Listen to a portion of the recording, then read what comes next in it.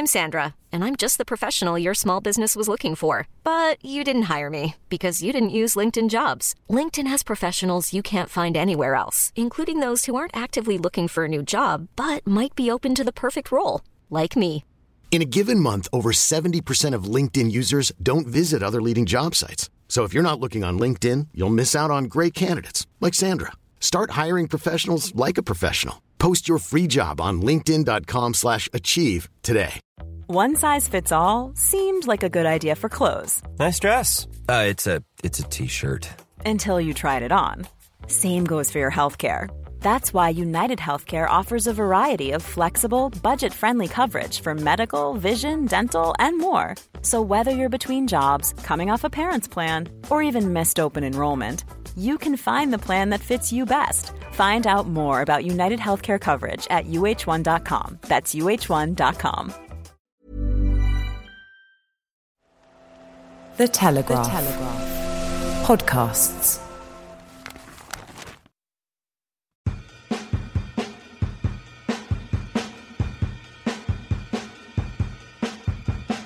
Hello and welcome to Fashion Unzipped, the now not-so-new podcast from the Telegraph's fashion team. I'm Bethan Holt, Fashion News and Features Director.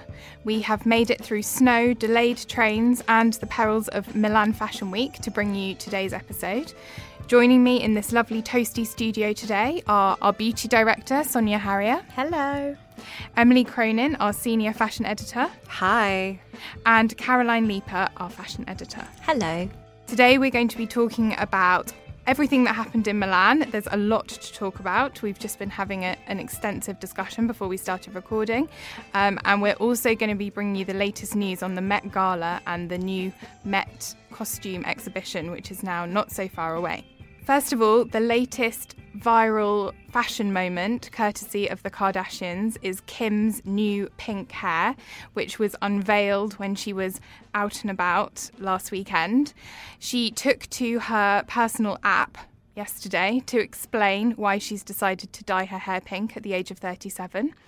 She said, "Ever since I did the CR fashion book shoot and wore a pink wig, I thought it would be fun to dye my hair pink.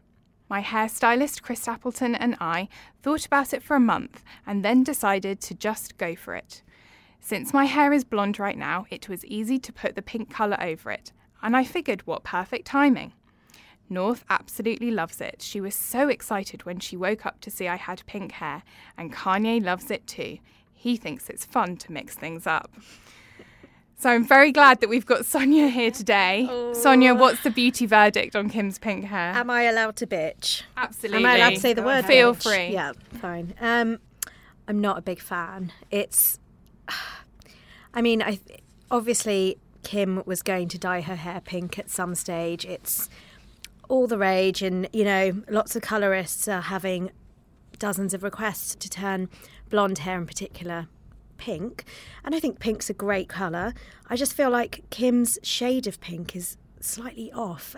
Emily, you were describing it as... It's like candy floss pink, like it's like straight from the fun fair, isn't it? My Little Pony pink, yeah. It's not a cool, glossier, millennial pink. It's sort of a bit brash. And also the dark roots... What's with the dark issue roots? With the dark roots? I don't know. The root to dye job ratio is all wrong. I mean, it's just quite a high contrast, isn't it? I really like her hairstylist that did the colour, but I just feel like she's not the right fit for the pink. It looked like she just got bored and decided to dip dye her hair in Kool-Aid without, really thinking through what it would take to make it look great pink. And a month-long strategy decision, according and to the Kim. thing is, I don't even think it's something for millennials, and I don't think you have to be in your 20s. It's not an age thing at all. Mary Greenwell, the brilliant makeup artist, dyed her hair pink last year, and when she was 59, I think it was, and she looked amazing with it because it was the right tone of pink. It was just very flattering for her skin tone. I just don't feel like it works for Kim. What's this kind of obsession with pink hair? Because even in the office here at the Telegraph, there's people who've suddenly come in one day and, until then they've had perfectly lovely blonde bob and then they come in with pink hair. It does seem to be a kind of phenomenon where women just kind of have a moment in their life where they're like, right, now is the time for me to dye my hair pink. And I think we're seeing that in salons. I mean, I think there's been something like a 40% rise in the last year of people requesting pink hair. But I think it's slightly to do with the whole millennial pink vibe that's been sort of so prominent in the last 2 years, that it's become such a colour that, you know, has sort of captured a bit of a generation, you know, more so than a soft lilac. But lots of hairdressers are talking about any pastel shades just really working well to kind of highlight the skin tone. Like, it just seems to be just a really good, flattering hair colour for a lot of skin tones, which is great. Sonia, would you ever do it? No.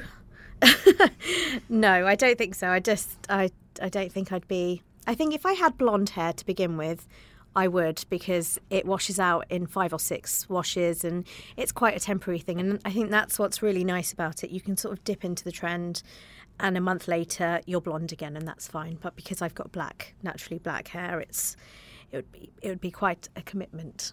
And has anyone else in the room ever done a crazy dye job? Emily has just stuck her hand in the air. I did. I mean, you wouldn't believe it to look at me now, but in, I think, 2012, I went to Bleach in Dalston. I was working at Elle at the time, and we did a video series with them on crazy stuff you can do to your hair. And I went for like the bottom 4 inches of my hair done lilac. And let me tell you, it took 5 hours and about 3 different... Did you have it bleached? First, they had to bleach it back. And the girl kept checking to see if my hair was going to break off. She was amazed that it was this robust. And then they did it lilac. And then 2 days later, it was gone. Oh. It was washed out. It's so disappointing, because you pay for a colour change like that, it would probably cost in the region of £100 to £200 if you're going to somewhere reputable. But that's the thing. If it doesn't sort of catch to the hair that well, I think darker colors come and gone, last longer and are better. But yeah, you've got to be prepared to just have it be a really ephemeral thing if you ever want to. And did your hair snap off after the bleach? No, it actually looked really kind of sun-kissed and nice, and I thought I was going to chop it off, and so it was kind of a low commitment experiment on my part. But I ended up keeping it for ages because it just looked like evidence of summer on a beach. Yeah. I bet Kim's will look good on social media, though. I bet she'll put a filter on that later. Most of the Telegraph fashion team has been in Milan over the past week or so for the third of the big international fashion weeks, and things really feel like they're in full swing now. Emily, you were in town. What did you love, apart from the pasta? Definitely the pasta. I mean, that was thing one on the list of things that I loved. But this was my first season doing Milan, and I was really surprised how much I enjoyed it, because, you know, I do think fashion editors can get a little bit moany, and by the time you get to Milan, people are tired, and I just loved it. I mean, everything is bigger in Milan. The venues, the crowds, the shoes, the hair, the parties. The eyelashes. Oh my God, the eyelashes, absolutely. You just don't get shows like this at London Fashion Week, where you go in and there are 1,000 people, and, you know, there's kind of like a 4-pronged runway. It was a completely different scene. And I'm really grateful that I got to go and see some of it. So I was there for the second half of the week, which means that Charlie, who's on her way to Paris right now, was there for Gucci, and, you know, we were both there for Versace and kind of watched it from our hotel rooms. My favorite show, I think, was actually the last show that I saw in Milan, and that was Dolce & Gabbana. So am I right in thinking that they had done their version of heaven, basically? Or church, or, I mean, first of all, the setting was, there was this huge theater, and you walked in and they had kind of, you know, a very campy, obviously, mock-up of kind of molded cathedral gates, and on top there was some kind of inscription about divine fashion. And the pre-show soundtrack, which we got to hear for quite some time because there was a 45-minute delay, was ecclesiastical chanting. And it was a really surreal backdrop against which to watch these women, you know, this is at 2:00 in the afternoon, by the way, so watch women in tulle ball gowns with custom, you know, jeweled and metallic floral headdresses on, playing with their 3-year-old daughters in matching clothes. And by the end of the wait, anytime that there was a pause in the chanting, everyone in the crowd, there would be this collective intake of breath, and then when it started again, we would all groan. But it was all worth it in the end when the gates to heaven or to backstage or whatever you want to think of it as opened, and out came not models but drones. Amazing. It was a drone fashion show. There were drones carrying handbags. Okay. And what do we think was the messaging? Because obviously that's kind of very different to this beautiful basilica atmosphere that you're evoking there. And then you just throw in a modern day drone. I think the message was, please buy a Dolce & Gabbana handbag now. Thank you very much. Handbags are king. Definitely novel. They'll fly to your front door. Yeah, right? The drones flew down the middle of the runway, and then they all hovered. And really, people were incredulous that this was actually something new that no one had ever seen before. And the drones did little choreographed turns so that you could see every angle of the handbags. Fine. The drones went away. There was a fashion show. There were high points. There were low points. There was some really big hair. That's very interesting what you say as well about people being incredulous and like something you've never seen before, because something I kind of find is that, you know, when you're going to a fashion show every hour on the hour for several days at a time, you know, you can kind of become a bit blasé about it, no matter how gorgeous the clothes are or how beautiful the setting. And I always feel so guilty because I think, oh gosh, today I went to this museum and that architectural institute and this garden, and you just become quite used to it. But the idea of something that you haven't seen before is actually quite novel, even though it's fashion. This actually came up a lot. On Saturday night, I went to Anna Della Russo's auction. She was doing an auction of part of her wardrobe with Christie's, and the format of the auction was basically like a drag show, where all of the models, only some of whom were drag queens, were wearing the lots and were kind of parading up and down, you know, kind of vamping for the cameras and for the crowd and trying to raise the bids. And I went to the back of the auction to get a drink and saw a friend of mine who was working for the PR team. And she kind of smiled at me and she's like, remember when you wished for what you have now, huh? It was a good reminder that, you know, what we think of as work is really some people's wildest dreams. And another one of the shows that I personally found really interesting was Prada. Obviously, Miuccia Prada, the creative director, has become so good at kind of encapsulating the zeitgeist in her own way and really saying something about a cultural moment. And I suppose, in a way, we were all waiting to see what her comment on the Me Too theme, which I feel is really overshadowing not only this fashion week, but culture generally at the moment, what her comment would be. And she did these huge, cosy, padded coats, and there were these flashes of neon.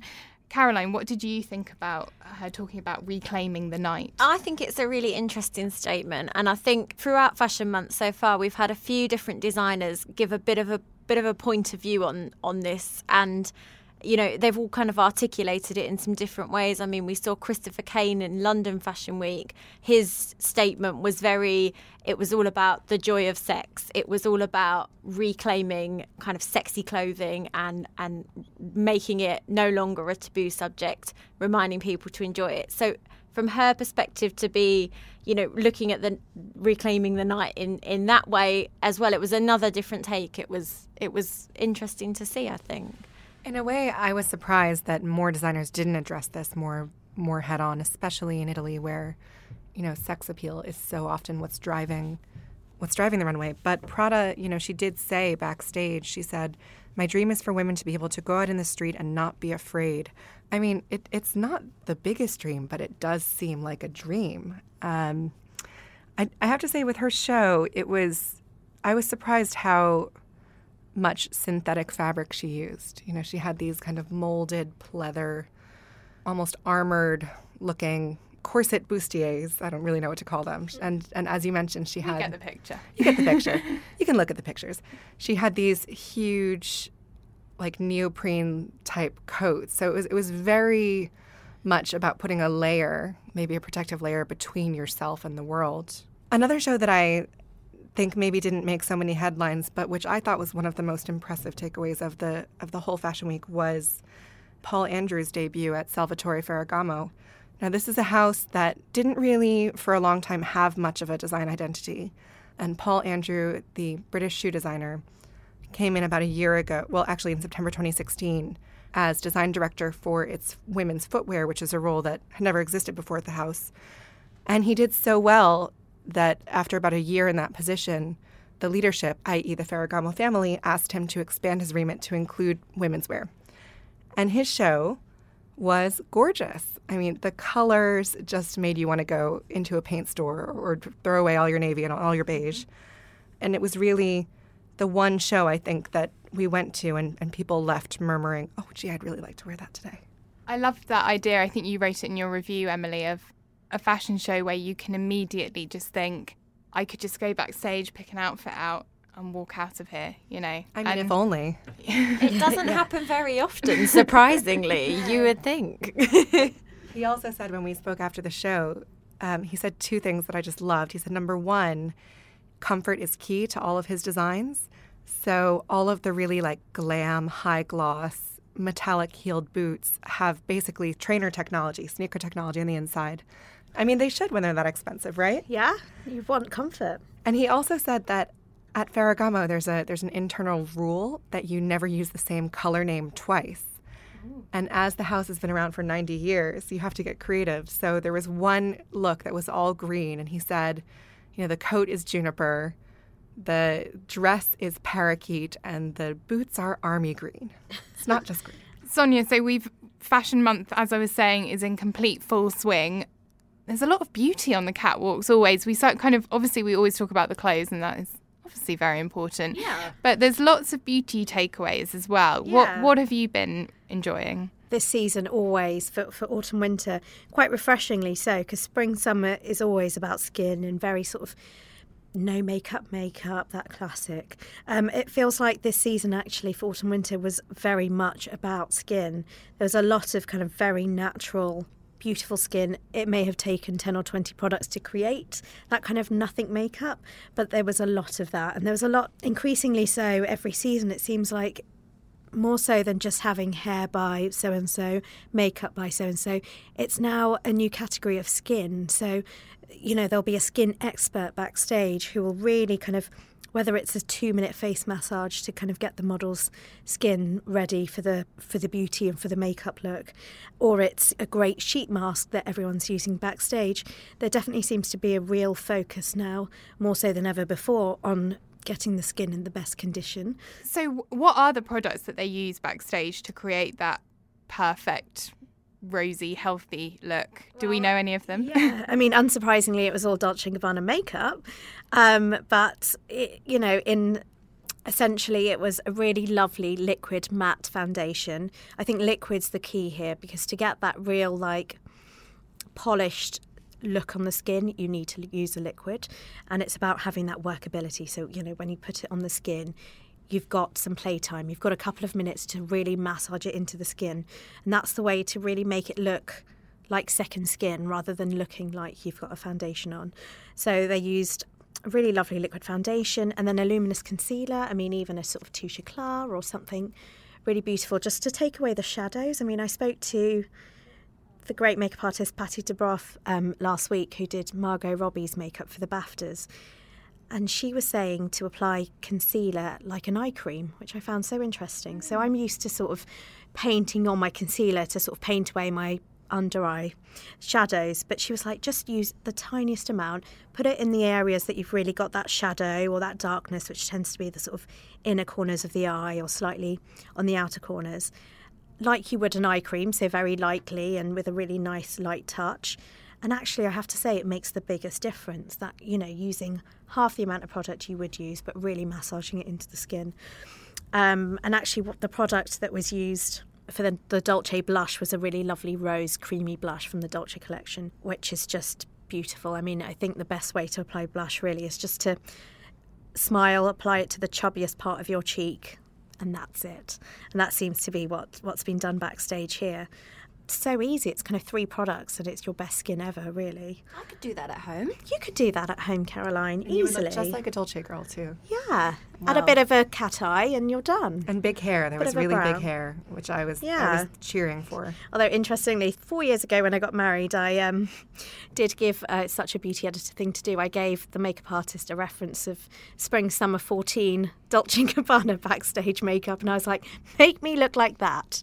I didn't probably, but it was that just kind of beautiful, really nice. Actually, it's a really great wedding makeup look, the Dolce backstage look. And obviously we can't talk about Milan Fashion Week without talking about Gucci and the dragon puppies and the carrying the head under your arms, which has become an instant meme.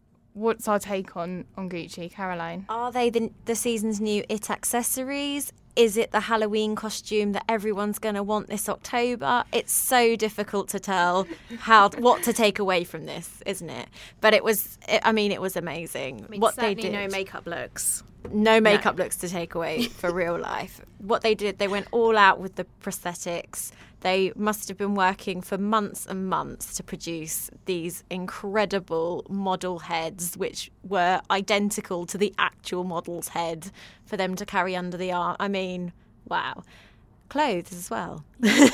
Of course, Alessandro Michele has become a complete master of the eclectic wardrobe now. That's kind of almost a given. But I do wonder if we're all going to be able to have our own Gucci head accessory crafted. Can you put things into it? Is it like a handbag? Like a handbag, yeah. Wouldn't that be great? I mean, I do think pets were one of the major takeaways of Milan Fashion Week. Yes, there was Gigi Hadid as well. That's carried right. At Tod's, right? So every model at Tod's, aside from the heads and the baby dragons at Gucci, which, had me wishing it was Game of Thrones time again, every model at Tod's did carry a puppy.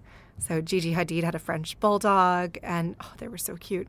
And then actually at Dolce & Gabbana, one of the models was carrying like a plush zebra toy. I don't know if maybe Stefano and Domenico saw the Todd show and thought, we need some of that. And they couldn't get a real zebra in time. They did have a model in a zebra-style coat with like a zebra hood. It was a little ridiculous. Sign me up for a pet. Very autumn-winter 18, but hold the zebra coat. You can read our Milan Fashion Week roundup in today's paper and at telegraph.co.uk/fashion. And just a reminder that we gather all the stories we discuss every week in a news story on the site. So visit the site if you want to find out more about anything we've discussed. And please do email us. We're on unzipped@telegraph.co.uk. So also at the end of this Milan Fashion Week, the fashion press made a visit. I'm not sure if we can call it a pilgrimage or if that would be sacrilegious, but they went to Rome and they were there to visit the Palazzo Colonna, which is a former papal residence, which sounds really off schedule, sounds a bit of an odd venue for a fashion show, but it wasn't. It was all in aid of the Met Gala, which isn't even on until May, but they were there to see some of the artefacts and pieces that have been set aside by the Vatican that will be able to go into heavenly bodies. So we had Anna Wintour, editor of Vogue, and Donatella Versace leading the group, and they went off and they met with the Vatican culture minister to look at some of the items. So they've got 40 pieces, and it was robes, it was bishops' hats, and it's all going to be in the Met Gala alongside Versace and Dolce & Gabbana. I mean, obviously the Met Gala is fashion's biggest night out of the year. It's the equivalent of the Oscars. It happens on the first Monday in May. Anna Wintour is the high priestess of the whole event and creates this brilliant moment, which obviously kicks off the annual fashion exhibition at what is now called the Anna Wintour Costume Institute at the Met Museum. It's going to be completely epic and beautiful and incredible, isn't it? I have to say I loved the picture of Anna Wintour, Donatella Versace and Cardinal Gianfranco Ravasi. It almost was a contender to go with the picture of the Queen with Anna Wintour last week. Anna Wintour's really getting some great photo opportunities at the moment. Actually, B. Schaefer, Anna Wintour's daughter, Instagrammed that picture of her mom, and the caption said, "Well, you're having quite a week." I mean, isn't she just? And this exhibition is going to be a huge it's already a huge talking point. It's a conversation starter. And everything that they seem to be collecting to go in it along the way has its own story and another conversation going on there. So, we're going to see things like Pope Benedict's robe next to Coco Chanel's early work because she was taught by nuns, and it's such a mishmash of different cultures and different iconography. it's going to be a spectacle. It's where we've seen in the past the Alexander McQueen exhibition, fashion and technology exhibition. They really seem to kind of tap into of the moment topics within the fashion industry. But I am quite fascinated by the decision this year to look at the relationship between religion and fashion. How do you think it will play out, Emily? First of all, it can't be a coincidence that Dolce & Gabbana did such a high church themed collection. It really seems like they're campaigning to be the go-to designers for anyone who's attending the Met Gala 2018. Second, also can't be a coincidence that right before the show, Dolce & Gabbana Instagrammed a picture of themselves as extras in the film 9. Oh, I loved that picture. That was genius. I hadn't seen that before. They were priests in full black habits with, are they called habits when it's for men? I don't know, I'm Jewish. And, the little white... Dog's collar, which, again, who knows if that's what they're really called. Send it on a postcard if you know the name. I have to wonder, as much as I'm very up for controversy and hope that there's a lot of conversation around this, I really wonder if it was appropriate for the Vatican to loan items to be displayed in such a context. I mean, is nothing sacred, guys? I think there's a lot of ostentation. I mean, I don't know if any of us here are Catholic, so I don't know if we can actually talk about this with any level of expertise. But I lived in Rome for 2 years as a child, so I have been dragged around my fair share of Catholic churches, I have to say. And there's a real respect and love of the ornate and ceremonial items, whether it's incredible clouds of incense filling basilicas or whether it's, these absolutely beautiful jewel-coloured robes that the priests wear. There is a real respect and love and history of that. I think maybe it's slightly different with the current Pope, who's trying to kind of pare everything back and be a little bit more... modest. Yes, modest is the word. Well, it will be educational, as in, look at us here now. We're not quite sure of what to call a habit, what to call a, but dress code is a huge part of religion and always has been. And as you say, craft and needlework and various techniques have come up and developed through that. But it's a two-way street as well. I mean, there'll be designers who have been inspired by religious iconography and have translated that into pop culture. That's going to play a huge part of this as well. So it is the first time I think I've ever heard of somebody looking at it as a whole, as a whole subject and a whole body, making a body of work with all of this information in one place. I wonder if they have conditions imposed on what certain pieces from the Vatican can and cannot be juxtaposed next to. Like, I can imagine them saying, none of that Madonna, no like a prayer bras. stuff. Yeah. No, thank you. Because really, of course, it's not just about religion. It's about, the Met Show will be about transgression as well. I mean, are we going to see Rihanna in kind of her take on papal robes, do you think, on the red carpet? I think that's where it's going to get messy, isn't it? When we've got Kim Kardashian turning up in Mother of Christ attire. Yeah, it's a tricky. That's a tricky line. Tricky line. Kanye as a nun. Oh gosh, Kanye. And the children as cherubs. Well, we've got Saint already, so yeah. You heard it here first. Please tell us what you think by emailing us at unzipped@telegraph.co.uk. We're really keen to see your responses to the stories that we cover on the podcast. And we're hoping to introduce an Ask Unzipped feature, so also send your fashion questions our way. And if you haven't already done this, please subscribe and rate us on iTunes or wherever you listen to podcasts. We're nearly all off to concentrate on Paris Fashion Week. But before we go, Sonia, what's something that you're excited about this week? in my eternal pursuit for Michelle Obama arms, I've just taken up boxing, co-box, and I've got my second sort of lesson at the end of the week. I'm loving it. I'm just sort of all geared towards the boxing. I feel like I've kind of finally found my exercise. I've never been one to sort of have a very strict gym routine, but just the sort of once or twice a week boxing class seems to be the thing for me. Speaking of Michelle Obama, she has revealed her new book, hasn't she, which is going to be out in November, which I think the world is very excited about. I can't wait to read that. So can I say I'm already looking forward to that, even though it's like 6 months away? Absolutely. I'm looking forward to her book tour because that'll mean more outfits for us to talk about. Oh, we can revive our Michelle Obama gallery. I miss Michelle Obama. We all miss Michelle Obama. Well, just before we came in to record this podcast, I got an email from the Regent's Park Open Air Theater marketing team. Thanks, guys. Letting me know that part of their programming for this summer is the return of the Luna pop-up cinema, and one of the films that they'll be showing at the Open Air Theater is Spice World. Woo-hoo, spice up your life. That's right. So if you're a fan... Which, can we just say Emily has seen 7 times, is it? I don't remember. I was, I watched it when I was recovering from a tonsillectomy when I was 12, and I feel like I've seen it many times, but I still don't know what happens in it. So I will be there at one of the showings this summer. Seen it many times, but can't remember the plot.